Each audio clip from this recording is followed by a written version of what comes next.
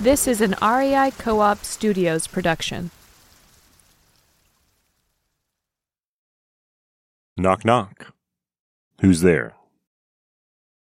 Who's there? Who is it? Who is it? What is it? There are places where you ought to feel safe. Alone and snug in your own bed at night. That's one of them.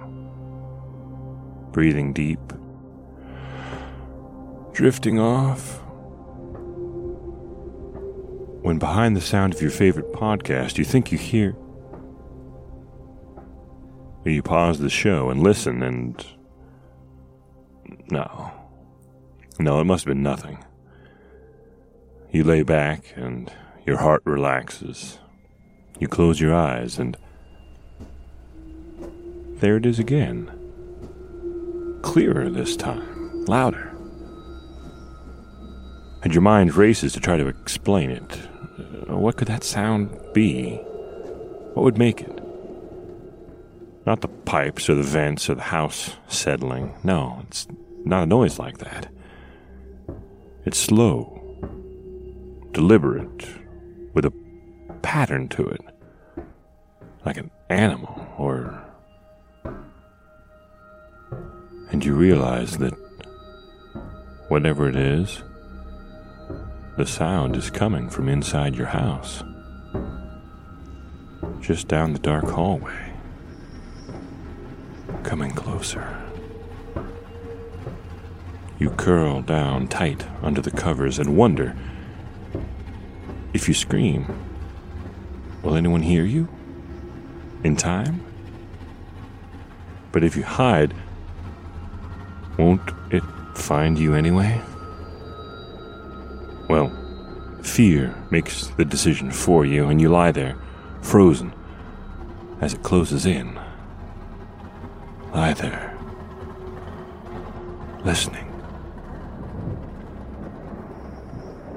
to the Cat Monsters podcast.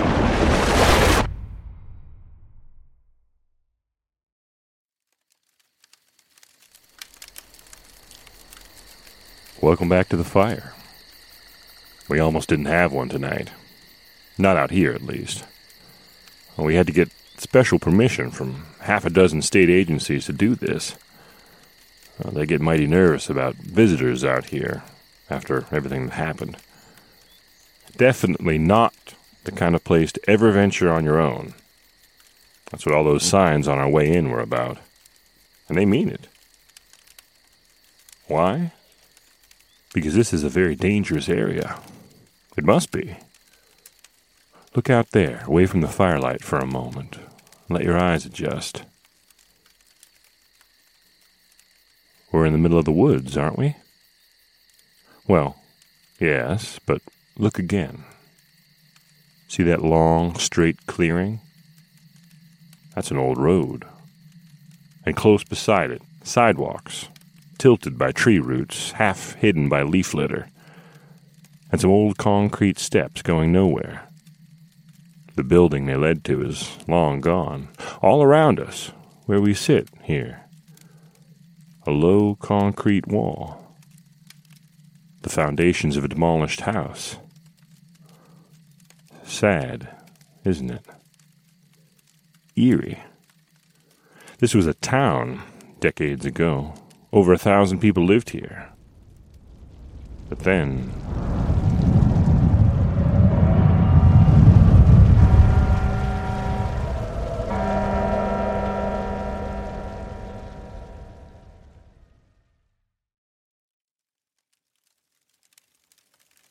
like I said, it's a dangerous place.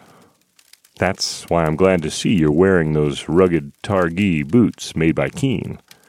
They're waterproof but breathable, with plenty of ankle support, and how about that fit? That iconic Keen fit with generous space across the forefoot for the toes to spread out. And did you know that Keen has been forever chemical-free since 2018? I'll find another shoe and boot company that can say that. Of course, You know that your local REI store and REI.com sport a wide range of keen sandals, boots, and shoes. But out here by the fire, I guess all that really matters is that those boots are comfortable and durable. Perfect for a long day on a tough job, or a dark night here in the woods that used to be the town of Centralia. Some people call Centralia, Pennsylvania, a ghost town, but I don't. A ghost town is an abandoned place, a place that people have left. No one abandoned Centralia. They were driven out. Driven out after that night, 40 years ago, when Laura heard a sound above her bed.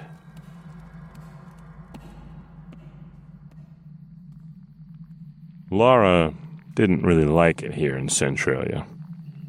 She thought the town stank. And it kind of did. It kind of does. Not everywhere, not all the time.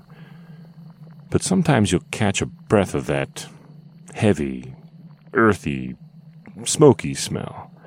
That scent with a little bit of sulfur on the edges. There it is. Smell it? It's not pleasant. But Laura's father would always remind her that it was that smell that put a roof over their heads. Laura's father was a coal mining engineer, but he wasn't in Centralia to mine anything, no. Like so many others, he was hired to try to put the fire out. That's where the smell comes from. That's what you're smelling. The fire. It's underneath us, right now. Under the ground, all around us, smoldering its way through 100 years of coal shafts that sleep beneath this whole valley. You take millions of tons of buried coal, introduce oxygen from the old mines. You've got the ingredients for a slow burn that could go on for hundreds of years. No one knows exactly how it got started. People burning trash near the mouth of one of the countless mine shafts that crisscross the area. Or a lightning strike, or maybe just spontaneous combustion, decay heat. Whatever started it, by the time Laura's family got here in 1981, the state had been trying to put it out for 20 years already. But what no one understood was how truly dangerous things were getting. Until that night, when something woke Laura up. Laura thought it was the smell at first. It was late summer, coming into fall, but still warm enough for Laura to sleep with the window open. Whew. The smell was strong that night in Laura's little basement bedroom.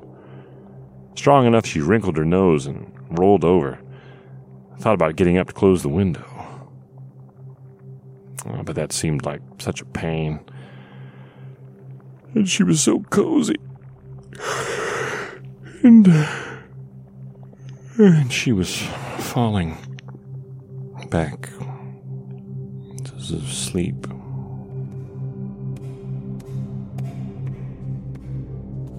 Then suddenly she was wide awake and listening. Because there had been a sound. Soft, unfamiliar. Not like the sounds the house usually made. Like someone knocking, slowly, on the front door. Except it didn't sound like it was coming from way upstairs. It didn't sound like it was coming from the front door. It was such a gentle knocking, and she'd heard it so clearly. Almost as if... Laura sat up, slowly, in the darkness. She sat up and turned her body and stared at the wall, directly above the head of her bed. Because it sounded for all the world like the knocking was coming from right there, from just behind the wall above her head.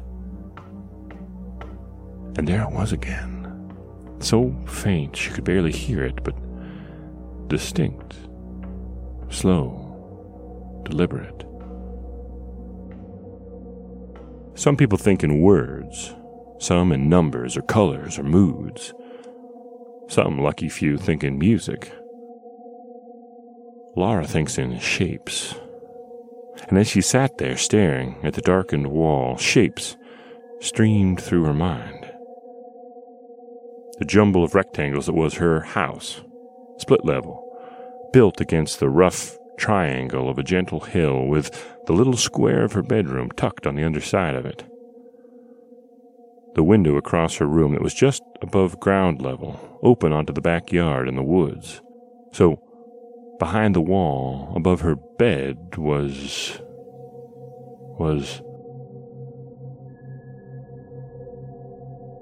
Laura relaxed a little bit when she figured it out. Sure, okay. The crawl space.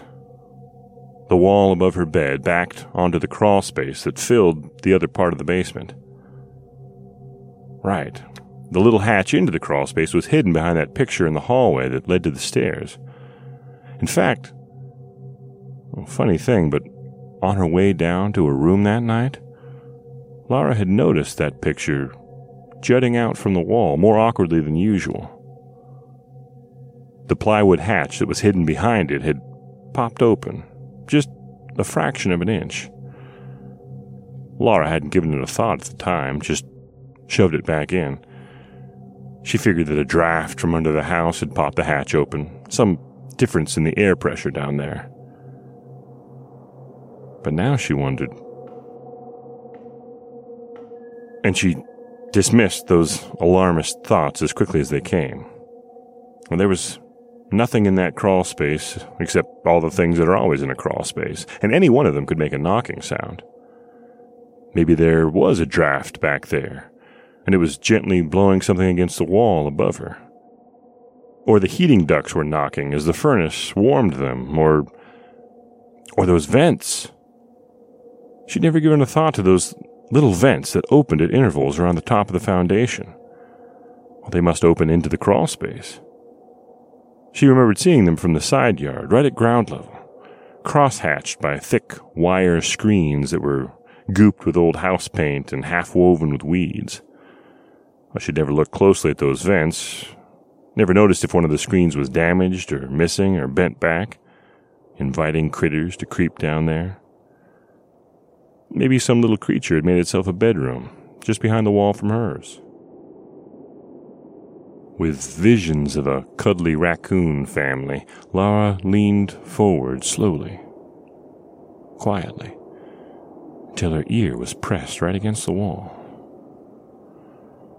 She could hear the faint crinkle of her own hair against the plasterboard, feel the coolness on her cheek. Her ears were her eyes through the night, through the wall, searching for those little scrabbling, snuffling sounds that all living creatures eventually make when they think there's no one listening. But Laura was listening, and listening, with her breath shallow and her ears keen. And once she thought she heard... No, not a sound, not a movement. She could feel that something was there, just behind the thin plaster, waiting, just like she was. So Laura reached to knuckle up, slowly, to rap on the wall and startle the raccoon or whatever it was, just as it had startled her. And then it would rustle and move, and she'd hear it. So she reached up and she rapped the cool plaster with a sharp little...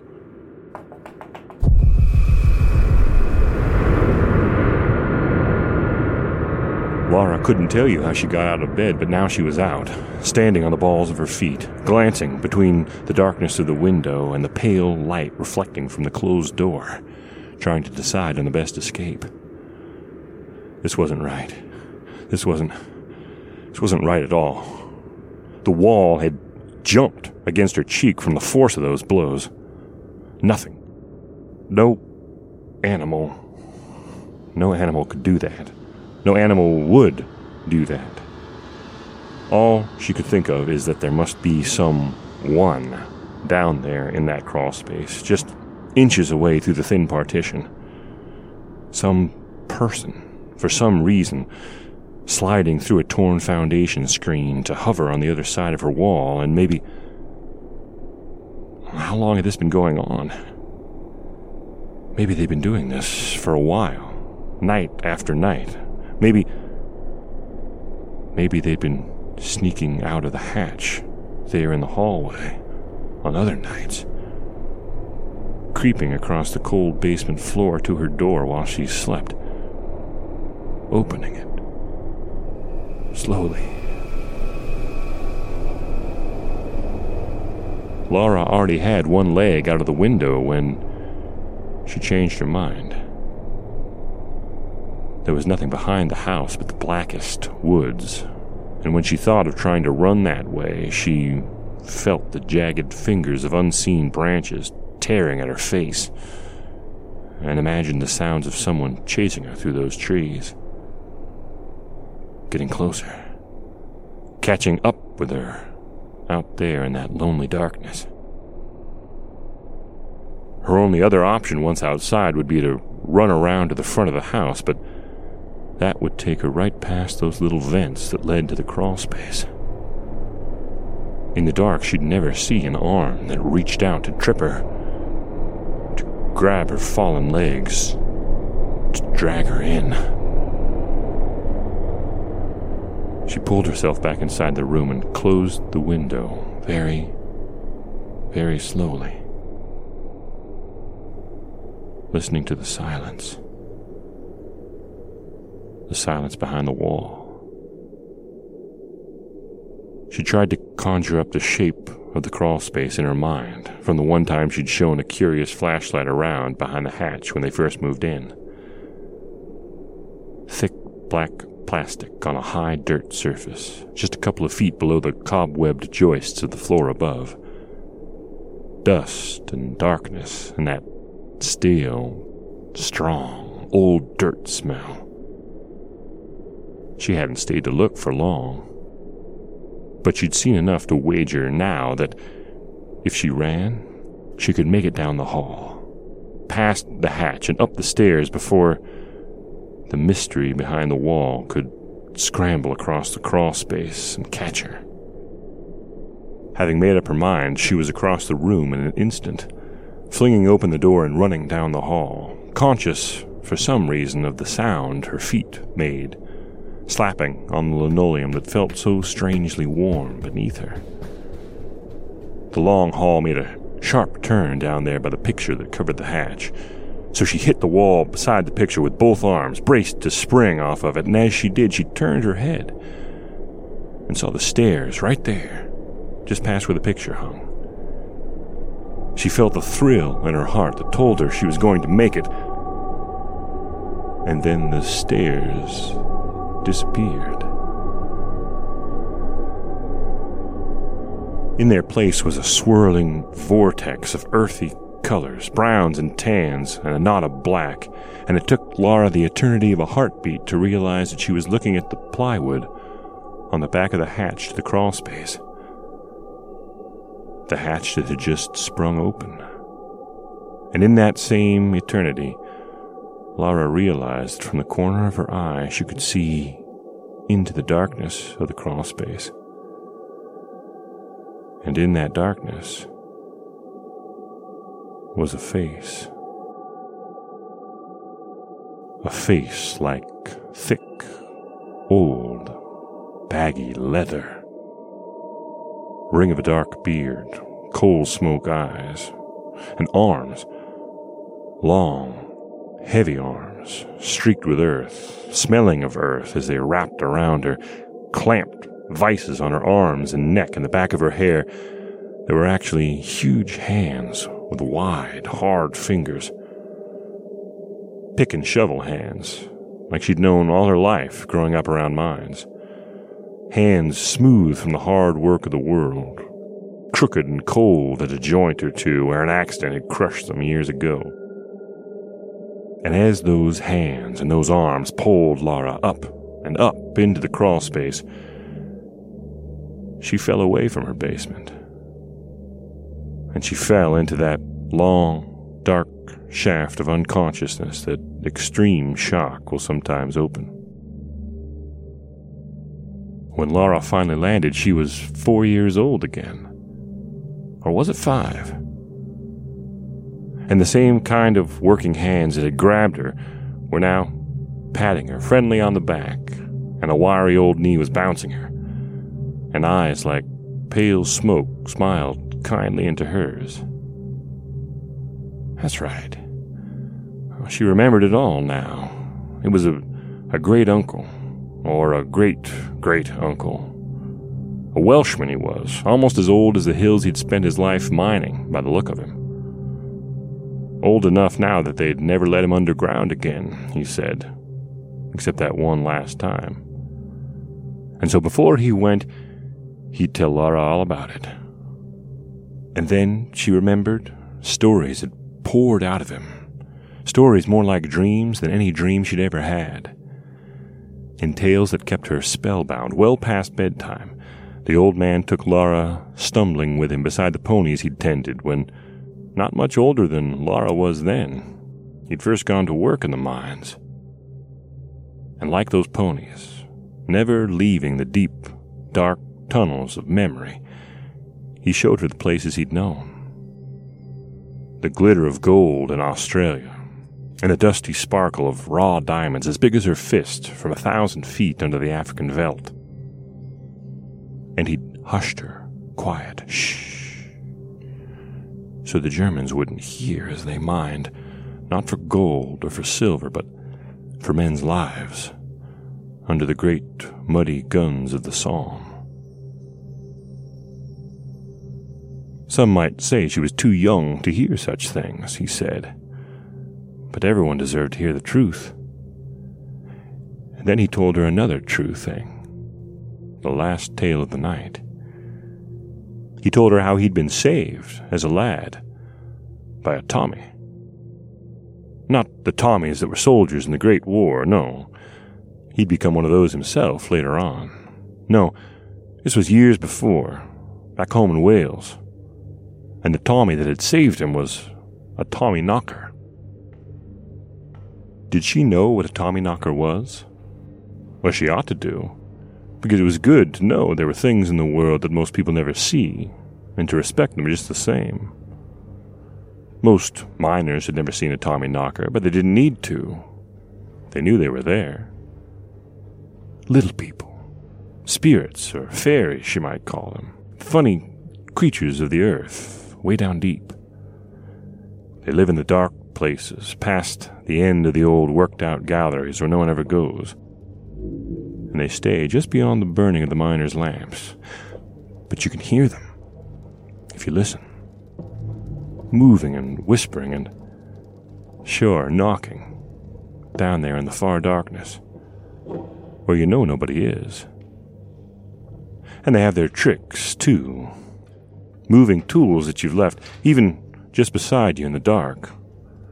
Or changing the signs and the marks, so if you don't know the road back to the lift, you're apt to lose your way.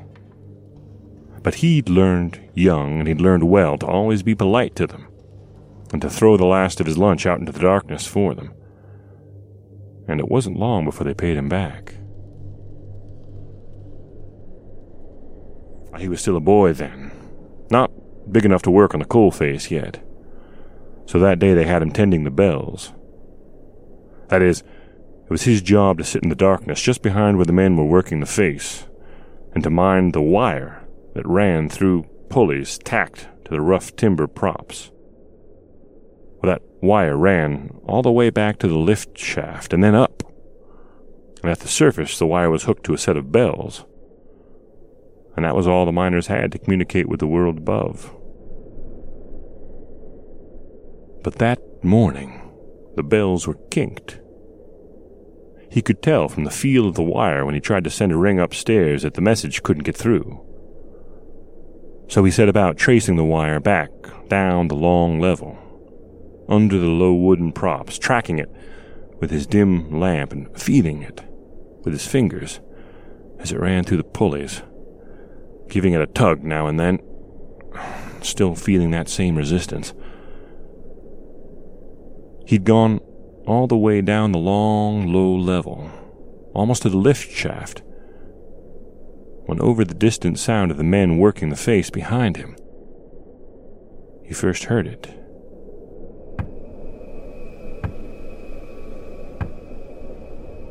He turned his light away from the wire, toward the sound.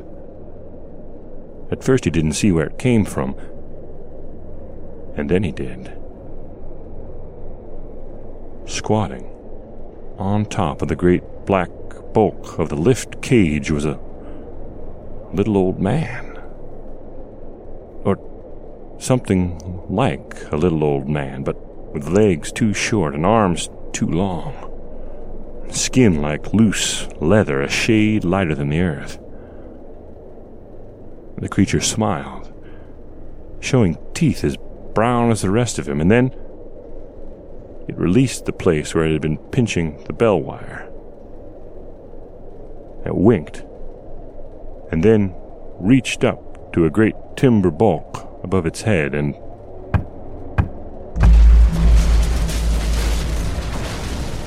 on that third knock, Laura's ancient relative had felt himself lifted up from behind and thrown through the air toward the Tommyknocker in the lift shaft.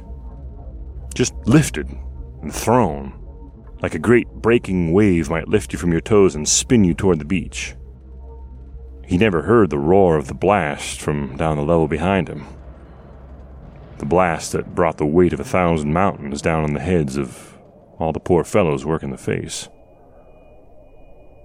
The first sound he heard when he came back to his senses, half buried in rock, choking on coal dust and bad air, the first sound he heard was the long scream of the steam whistle up on the surface, echoing down the shaft. The steam whistle, screaming for help from all who could hear it. And Lara could hear the scream of that old steam whistle. She could actually hear it, leaping out of the old man's story, tearing through the hearts of everyone in that Welsh valley of long ago.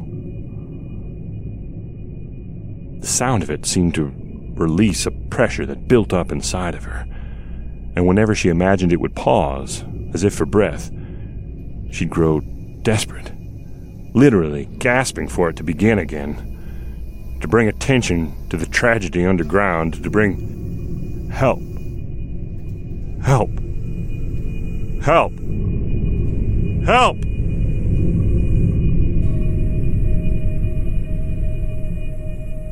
And Lara's screaming, down there in the crawlspace of her house, did bring help. Her parents found her down there, back in a far, dusty corner, with her face staring right down into a sinkhole that had just begun to open underneath their house. She quieted before her father could get to her, knocked out by the deadly gases that were beginning to pour invisibly from the fissure, and it was all her father could do to drag her back to the hall without passing out himself. They escaped, her whole family, out into the night, away from the lethal fumes that poured from the sinkhole and soon filled the house. But they never would have made it. They never would have woken from their sleep at all if Lara hadn't... Well, if she hadn't had that nightmare. If she hadn't walked in her sleep. Well, crawled in her sleep, somehow, right to the source of the danger. Some kind of instinct. That's how Lara's engineer father explained it to himself. See, he was never comfortable with things he couldn't understand. He didn't believe in things he couldn't see. But Lara does. She knows better. And whenever she goes down underground, into a cave or a mine, or even into a deep basement, she always whispers a little thanks. To the ones she hopes she'll never need to see again, but who she knows are there. To the Tommyknockers. It wasn't long after Lara's house was condemned that the whole town of Centralia was condemned as well. The sinkholes opening at random above the smoldering mine fires were becoming too dangerous, too numerous, too unpredictable. The town was not safely inhabitable anymore, so look around. All you can see tonight is all there is to see. A crumbling grid of roads through scrubland that every day grows closer to the forest it'll soon become. The last remains of old home foundations, now so covered in fallen leaves and vegetation that they almost seem a part of the ground. And under that ground, smoke, heat, fatal gases, and maybe, something else. The Tommyknockers. The ancient ones who live for tricks and warnings and... don't worry, I'm sure that was just a woodpecker or something. Just a very slow, very sleepy, nocturnal woodpecker that was pecking something under the ground. Maybe we'd better put this fire out and head back to our campground outside the Centralia mine fire area. I mean, whether Tommyknockers are real or not, if they were real, they might be trying to... I think it would be reckless not to listen to them. It never hurts to heed a warning when you get one.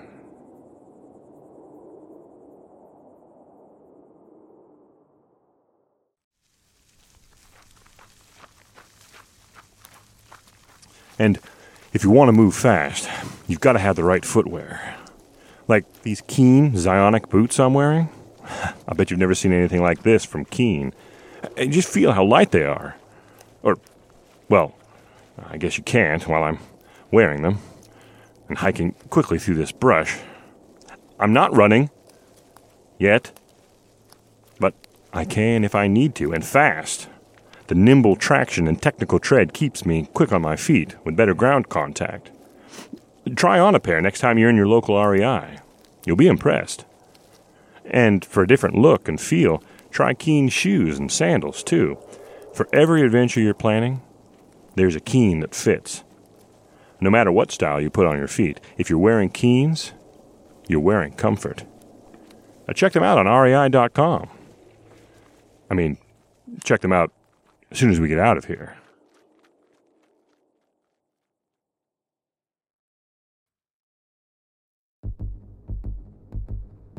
Camp Monsters is part of the REI Podcast Network. Toiling endlessly in windowless caverns deep underground, never to know the kiss of daylight, is our tireless mind pony and engineer, Nick Patry. Risking life and limb on the unstable coalface of podcast production are our producers Hannah Boyd and Jenny Barber, plus our content strategist Lucy Brooks. They loaded 16 tons, and what do they get? Up on the surface, executive producers Paolo Motola and Joe Crosby man the controls of the lift, our only link to the outside world. And little do they know that down there, on top of the lift cage, hunched and bearded, horribly wrinkled, squats yours truly, writer and voice, Weston Davis. And I'm just about to...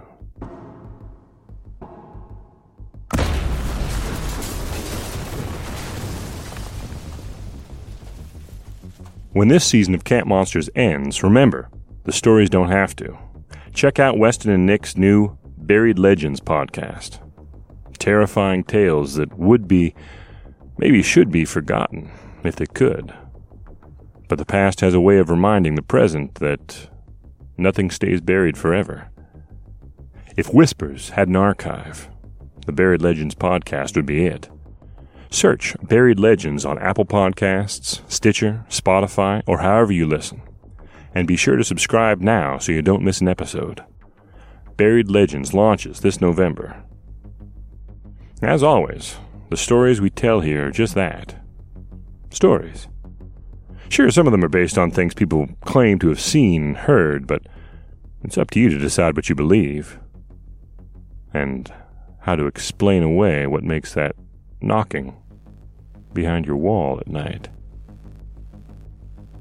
Next week it'll be 1959, and we'll be watching The Late Show at a drive-in theater in Honolulu, Hawaii. Sure, there's a scary movie on the big screen that night, but nothing nearly as scary as what's waiting for us when we open that door behind the snack shack. Some faces you never forget, no matter how much you want to. See you then. But before you go, please subscribe if you haven't already. Leave a nice review and keep spreading the word about camp monsters. The great thing about a digital campfire is that the more people crowd around it, the cozier it feels. It's your interest and word of mouth that keeps us recording. So thank you.